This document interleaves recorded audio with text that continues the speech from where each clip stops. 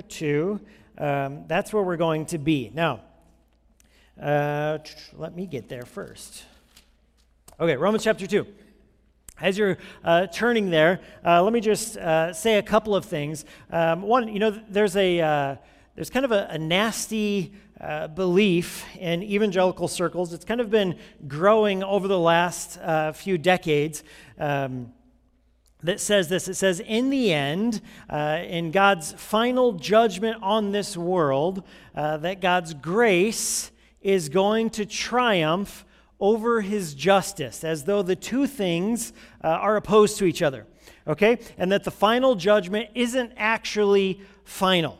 And that some people are saying that somehow in the end, those who have not embraced Christ and submitted to him as Lord in this life will be in God's mercy embraced by him at the judgment.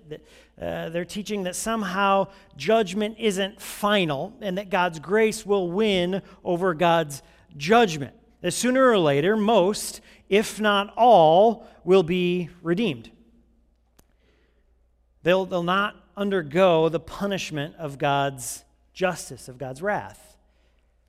There are a lot of different people from a lot of different camps that are saying this, but ultimately they're saying essentially the same thing. Former pastor, current heretic, Rob Bell says this. Actually, both the Catholic Church and the Mormon Church teach a form of this as well. This belief really is at the root of nearly all liberal theology. Not liberal politics, liberal theology, they are different, but it really is at the root of almost all of them. And we've all heard some form of this. That view is even kind of taking root along in a lot of evangelical circles, that somehow in the end, God is not going to punish. God is not going to bring punishment on those who have rejected Christ. That you can call it what you want. I've been calling it evangelical universalism, but it's that thought, that idea, is directly rejected by the Apostle Paul in this passage. Okay, closer to home. Paul is rejecting another attitude that's held by many who are really professing believers. There are many who are part of the church who, with their lips, they'll say, I believe in the gospel, I trust in Jesus Christ. But their lives radically contradict those claims. They say, I love Jesus, I worship him, he's Lord. And then they involve themselves in all sorts of horrible immorality and sinfulness, and they're unrepentant. Another charge that he brings is that though they have the law, they don't know the law. Remember who the apostle is writing to. The apostle is writing to the Jews that are in the church in Rome at this time. They have a Jewish background. They're religious people. They know right from wrong. They know the law. And so what he's going to do is he's going to address those who talk about the law and being saved by the law. He says to his people, you don't live by the law. You might have the law, you might know the law, but you're not living by the law. You make all this noise about how you alone amongst all the peoples have been given the law of Moses, the one thing that sets you apart. You have it. You are set apart, but you don't do it. You rebel against it. You don't live by the law. You're condemned. In this passage, he continues really this relentless argument.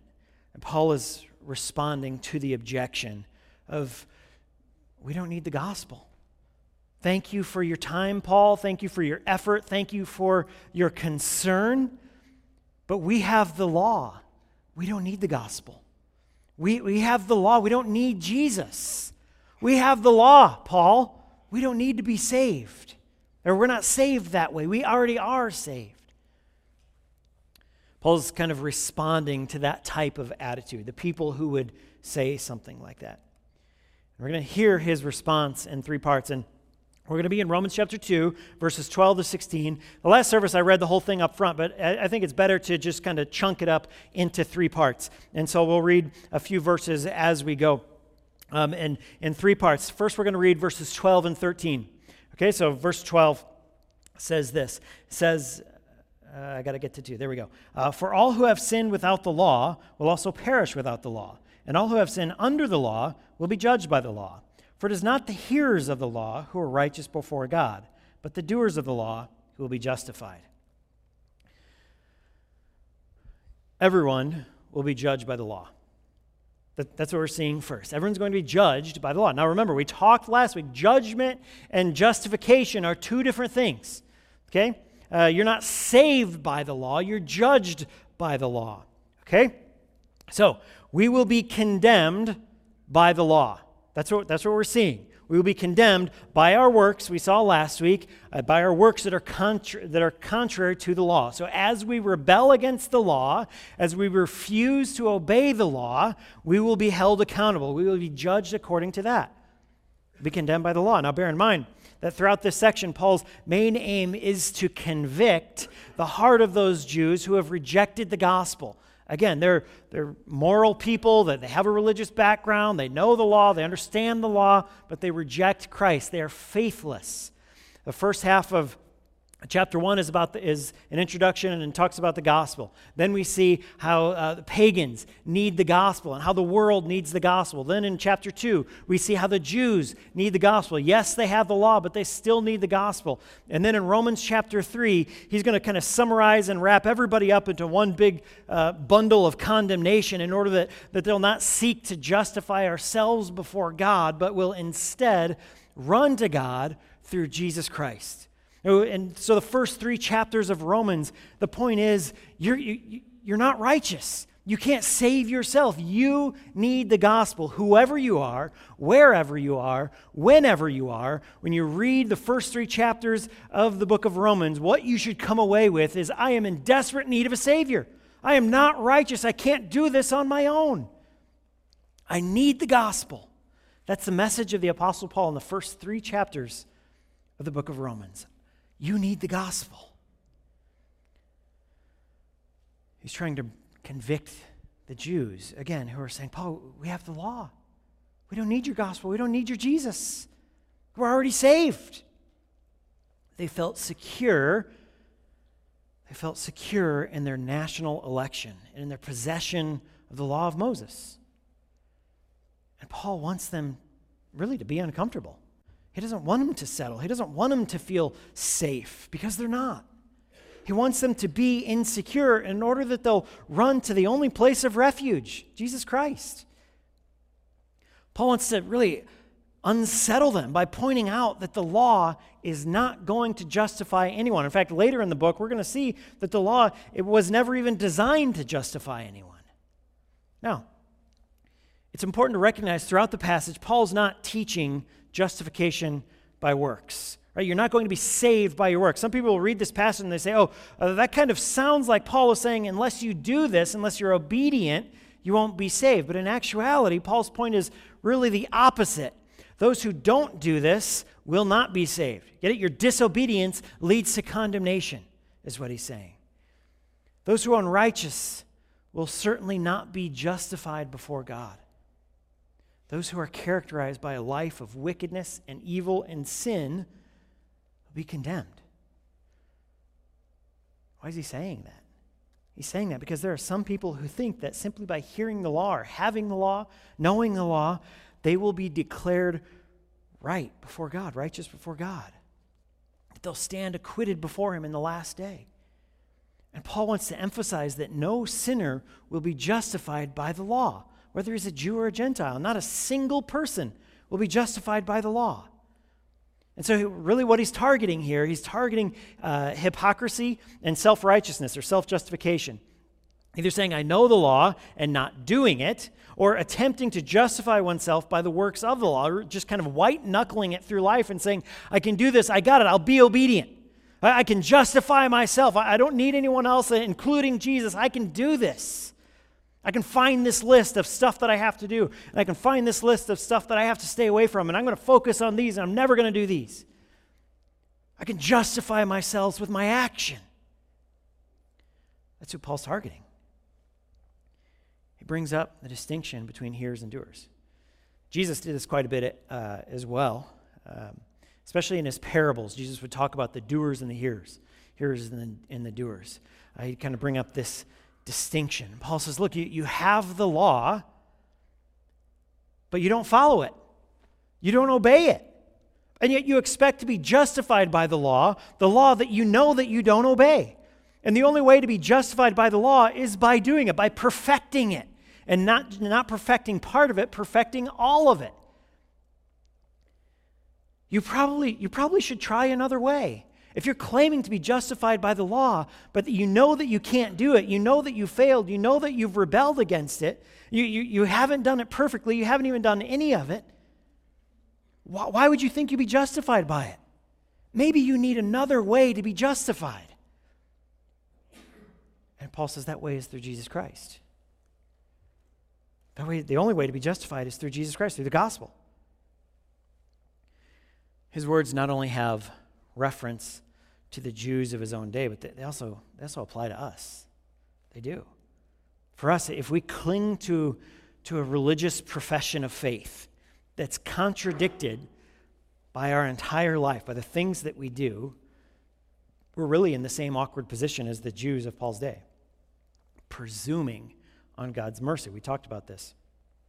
Presuming on God's mercy while living in a way that shows we've never really understood or embraced the gospel, that we've never really understood sin, how evil and wicked and awful it is. You don't understand how wonderful the gospel is. You don't understand how gracious God is. If you walked an aisle when you were 12 at a youth rally and your life was never changed and you're involved in all sorts of sinfulness and you say and do all sorts of wicked things, then maybe you've never really understood the gospel. Maybe you've never really had a faith. Maybe you were just emotionally scared into walking a few steps forward. Paul emphasizes the fact that what counts both now and in the day of judgment is not whether people have possessed the law or have read it, but whether they have conducted their lives in accordance with its requirements, done what it says, been obedient. So for those people who expect to be judged right before God on the basis of how they have lived, if you choose that way, you better have perfected the law, and not just part of it, but the entire thing. Otherwise, you're condemned. And let me tell you something, there's not a single person who has ever done that other than the Lord Jesus Christ. Not a single person has ever perfected the law, the entire law, for their entire life. Jesus Christ. He's the only one. The Apostle Paul is basically beginning to lay an argument that there is no one who will be justified in that way. No one is justified by the law. Everyone falls short. And he's going to go into more detail later on in the book, but everyone falls short. None is righteous, no, not one. That's what we see. We could find a lot of examples to show, people within the church that fall short. And, I was looking at illustrations of people who profess to be Christians but do bad things. And to be honest, we don't need illustrations. We all know somebody like this, right? We all know someone who professes to be a Christian and says, yeah, I trust in Jesus. I'm a Christian. But their life shows absolutely no transformation. Their life shows absolutely nothing, right? I don't need to give you an illustration because for a lot of you, it's people that you know and love. And it's true for me as well. There are people I know and love who make this claim but really show no transformation whatsoever. Paul's saying, don't rest in this generic idea that God is sort of going to weigh your life out, on a scale of if the good things are over here and the bad things are over here. If the good things outweigh the bad, then you're good to go. That's not how God judges. God judges based on the law, and if you break the law, you're condemned, you're guilty. Everyone whose confidence is in the law and not in Jesus Christ is going to come up short, whether they are a Jew or a Gentile. If you don't know, a Gentile is pretty much anyone who's not a Jew, right? So this is be us, those of us in this room. It's an uncomfortable thing that Paul's saying here. What he is telling his readers is that you deserve condemnation. As you read this passage, what you should take away right here is that I deserve condemnation. I am guilty. I've sinned. I've broken the law. I deserve judgment, not grace, not mercy, not kindness. I deserve because of my own actions, my own decisions, my own behavior, I deserve wrath. And that applies to every one of us.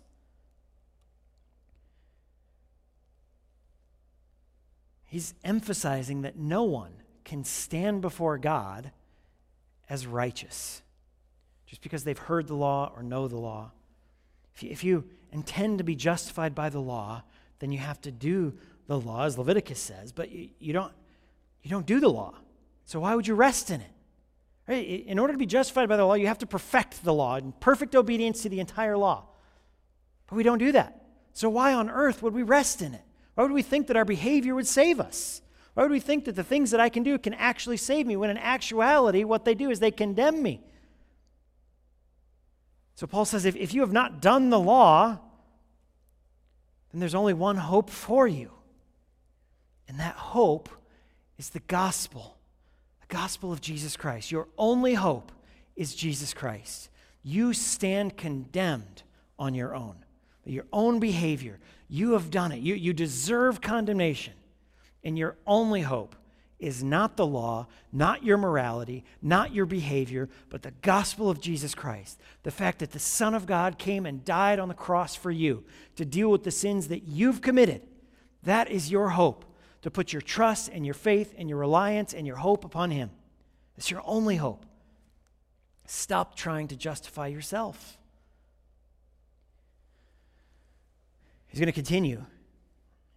He's going to continue in 14 and 15, where he says this: "For when Gentiles who do not have the law, by nature do what the law requires, they're a law to themselves, even though they do not have the law. They show that the work of the law is written on their hearts, while their conscience also bears witness to their conflicting thoughts, accuse or even excuse them." He continues his argument. And remember, Paul's an excellent apologist. He knows how to defend the faith. And so he anticipates arguments, and then he refutes them before they come. Okay? And so one of the things that he's doing here is he's refuting this question or this objection that's going to say, Paul, this isn't fair. This isn't fair. You say everyone's going to be judged by the law, even those who have never heard the law of Moses. How is everyone going to be judged by the law if everyone hasn't heard the law? Right? This is like the guy in the Congo, right? The guy out in the middle of the jungle who's never met a Christian, never heard the law. How is he supposed to know? Paul, it's not fair. There's no way God could judge everyone by this standard. Paul says, everyone who is alive has the work of the law written on his heart.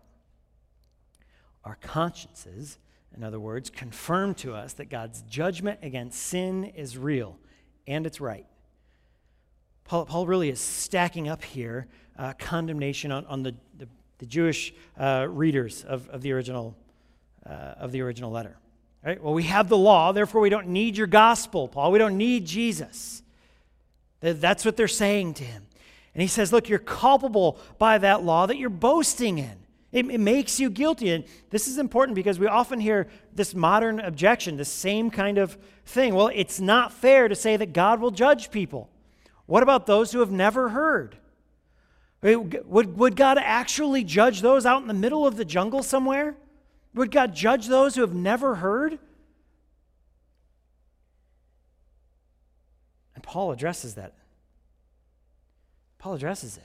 Those who are saying it's not fair.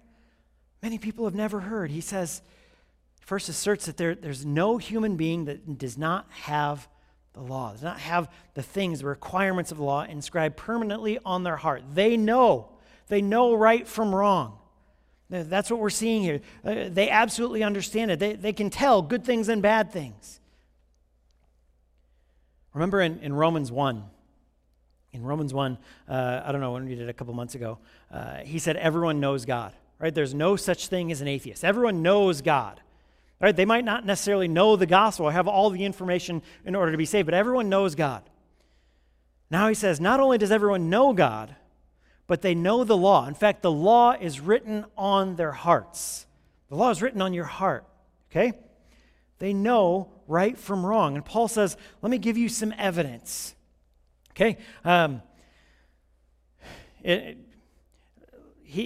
scripture is not super clear, but let me illustrate it this way with governments, okay? You can look at pagan governments, you can look at the American government or any government in the past, right? But a good example of it is governments, because in governments we see some things that are good. There's a lot of bad things that happen within government, but in a lot of governments there are some good things that happen, right? There's organizations, there's feeding the poor, there's some good things. They know that in almost every single government in the world today, murder is against the law. Why? Because everyone knows that murder is wrong, right? A couple of years ago, it was like 10 years ago, or actually it was more like 15 years ago. I was in Korea at the time, and there were some terrorists in Russia, and they came in and they took an elementary school. I don't know if you remember this. It was terrible. They took this elementary school, and there ended up being like 400 people that were killed. A lot of them were elementary school students, and pretty much the entire world at the time was just absolutely appalled that these terrorists would come in and kill children. Everyone understood that's evil and it's wrong and it's wicked, and how could that ever happen? How could anyone ever be that evil? How did everyone in the world, almost everyone except for the terrorists, I guess, how did everyone in the world know that action, the action of those terrorists killing those children, was so wicked? The answer to that question is because the law is written on everyone's heart. That's why. He goes on to say in verse 15, he's saying their conscience confirms that they have the works of the law written on their hearts. From time to time, they feel guilty about the things that they've done or not done, right? And furthermore, not only their conscience, but their reflection on their conscience confirms that they have the works of the law written on their heart. Our conscience, as we feel guilty of things that we've involved ourselves in, the sins that we've committed, or maybe we feel guilty because we haven't done enough, we haven't done the right thing. Our conscience is an indication that we have the law written on our heart. We know right from wrong, and that's not just my own view. God wrote it on my heart. So through all of this, Paul makes it clear that it's evident that God has written the works of his law on the hearts of everyone, every single person. So the old objection, what about those who have never heard? What about those who don't know the law, haven't read the law, haven't heard the law? It's self-defeating. Sometimes people will attempt to evade the gospel. And they'll say, but look, how can you say that people who have never heard the gospel are going to be condemned? The guy in the Congo has never heard the gospel. How on earth could God judge him and condemn him for something that he's never heard? And the answer is because they're not condemned based on the gospel. They're not. They're not condemned based on the gospel. Paul says they're condemned on the basis of the law. And Paul says also here in Romans 2 that the law is written on their heart. Everyone is guilty. No one has an excuse. No one has an excuse. They may not have heard the law with their ears or read it on a book or a stone tablet or whatever, but they have the law written on their hearts. No one has an excuse. He's going to go on in verse 16 to say that in the last day, according to his gospel, God will judge the secrets of men. Verse 16. On that day, when according to the gospel, God judges the secrets of men by Christ Jesus.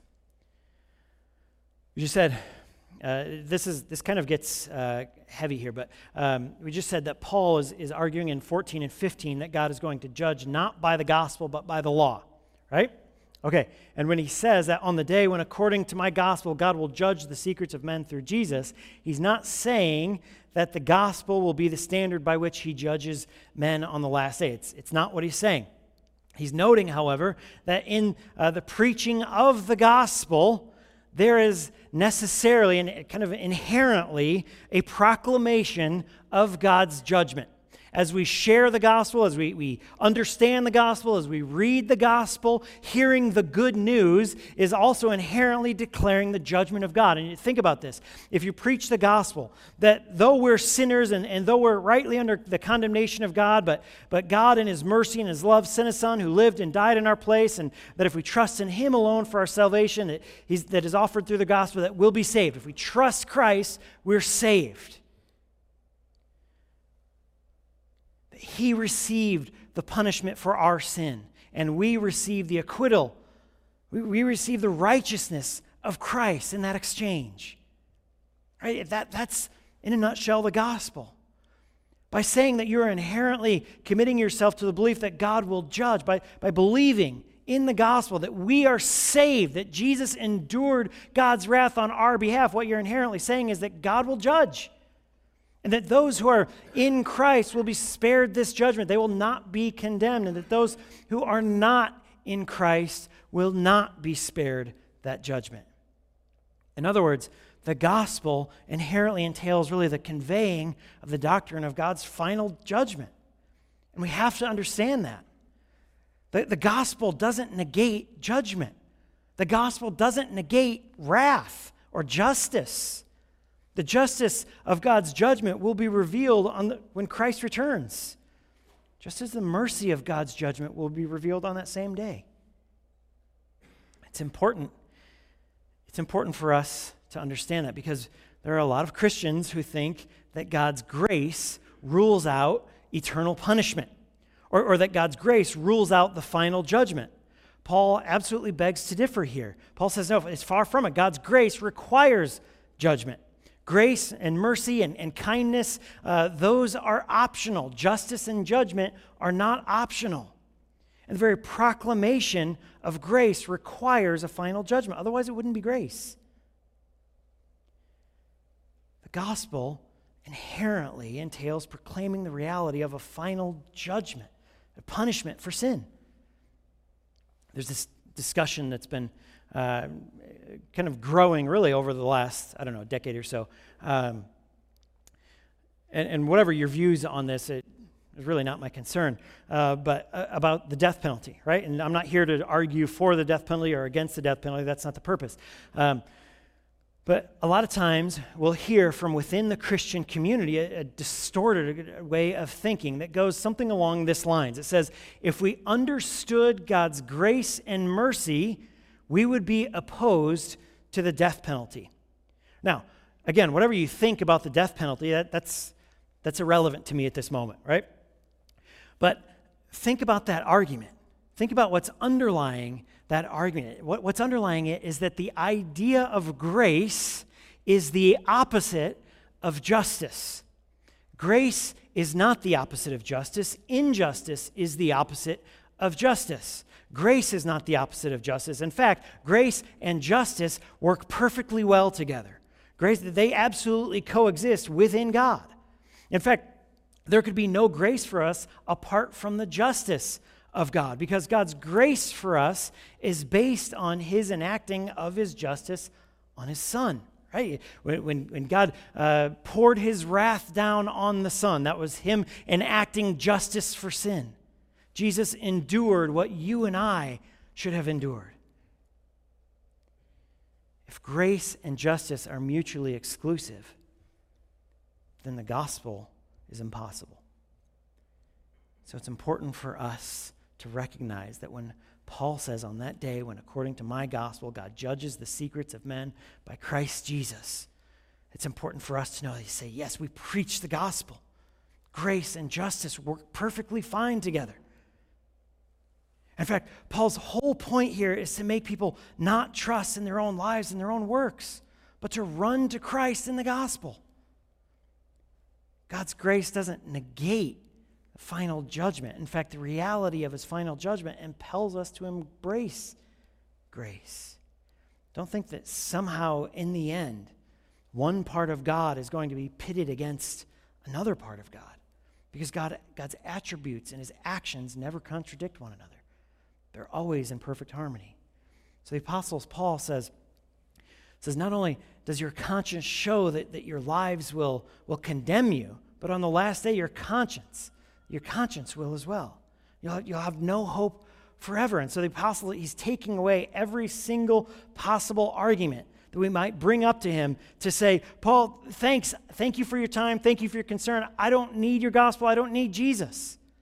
What Paul has already done is he's taken that argument, he's taken our feet out from under us. Whatever our angle is, whatever reason we might say, Paul, I don't need your gospel, I'm doing just fine, thank you very much. Paul has already defeated my argument. Because Paul knows that we need the gospel more than anything else. Paul knows that wherever you are, whenever you are, whoever you are, you need the gospel of Jesus Christ. Until we understand our deserving of judgment, until we understand that the wickedness and the seriousness of sin, until we believe that God's judgment is just, we'll never understand grace. So often, I hear sin described as, when I was 5 years old, I stole a pack of gum, and so, I made this little mistake, so I'm guilty, I'm a sinner, which I guess is true, but that really minimizes what sin is. Sin is not an oopsie-daisy. Sin is not a tiny mistake that you make when you're a child and immature. What sin is a rebellion against God. It's shaking your fist at the Lord of the universe. It's turning your back on him. It's saying, I don't want you as Lord of my life. I want to lord over myself. I want your throne and I want your crown. That's what sin is. And until we understand how wicked and evil it is, we will never understand God's grace. We will never fully be blown away by the sacrifice of Jesus Christ until we understand how awful our sin is.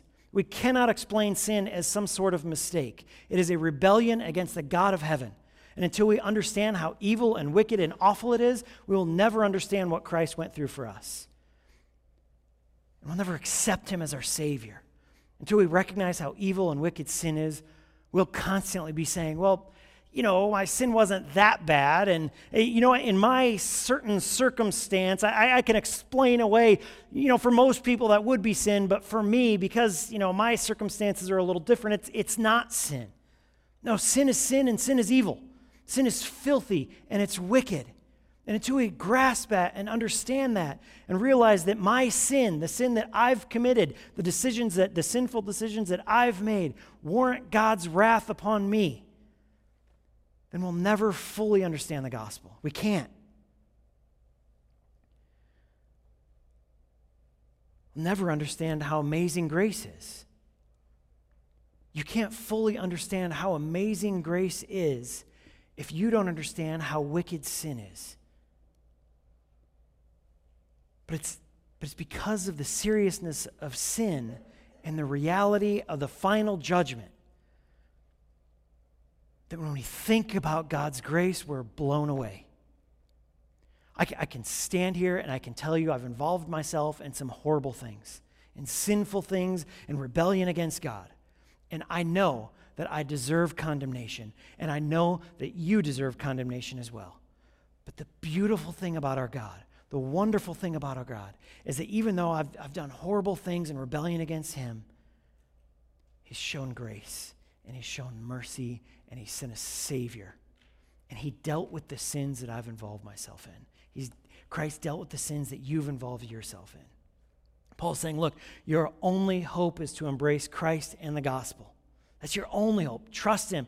Trust in Christ, not in yourself. Right? Accept his life and his death in your place. Recognize that you, in and of yourself, standing before God, are going to be viewed as unrighteous. You cannot stand as righteous before God, not on your own, not by your own ability or your own works. But recognize that he in his love has accepted you, and Christ faced condemnation for you. He did that for you. You trust him. If you trust him, you will never face condemnation. Never face condemnation. And that truly is amazing grace. It should blow you away, take your breath away, that the God of the universe would do this for you, do this for me. Sin is horrible and it's filthy. If we try to justify it in our own lives, it's just a demonstration that we don't fully understand the sacrifice of Christ. But when you start to understand how evil sin is, when you start to hate it in your own life, when you start to search your heart for sin and you begin the process of repentance and asking God to get rid of it and searching the scriptures and dealing with it and recognizing you stand before God and you say, God, I know that I know I deserve your wrath. God, I know that you are good and you are righteous and I deserve your judgment. God, you are good and I deserve to be judged. When you can do that, and then you go to the Gospels, and you read while Jesus is on the cross, he says, Father, forgive them. And the veil is torn, and everything changes. It'll take your breath away when you remember the wickedness of your own sin, and that the holy God of the universe came and endured God the Father's wrath on your behalf. He paid the cost for your wickedness. Let's pray. Dear God, thank you so much for this morning. And God, we thank you that you're good and you're wonderful. And God, we thank you that in Christ there is no condemnation. God, because we know that we deserve condemnation. We know that we deserve wrath. We know that we deserve to be judged. But God, we thank you for your grace and your mercy. God, I pray that if there's someone in here who doesn't know you, doesn't understand sin, doesn't understand your grace, doesn't understand the sacrifice of Jesus Christ, or what was done on their behalf, God, I pray that you would reveal yourself to them. I pray that you would reveal their sin to them. I pray that you would break them over their sin. They would be disgusted by what's in their heart. And they would cry out to you. And cry out to Jesus, crying for a Savior. Father, we thank you that we have the perfect Savior in your Son, Jesus Christ. We pray these things in his name, the name of Jesus Christ. Amen.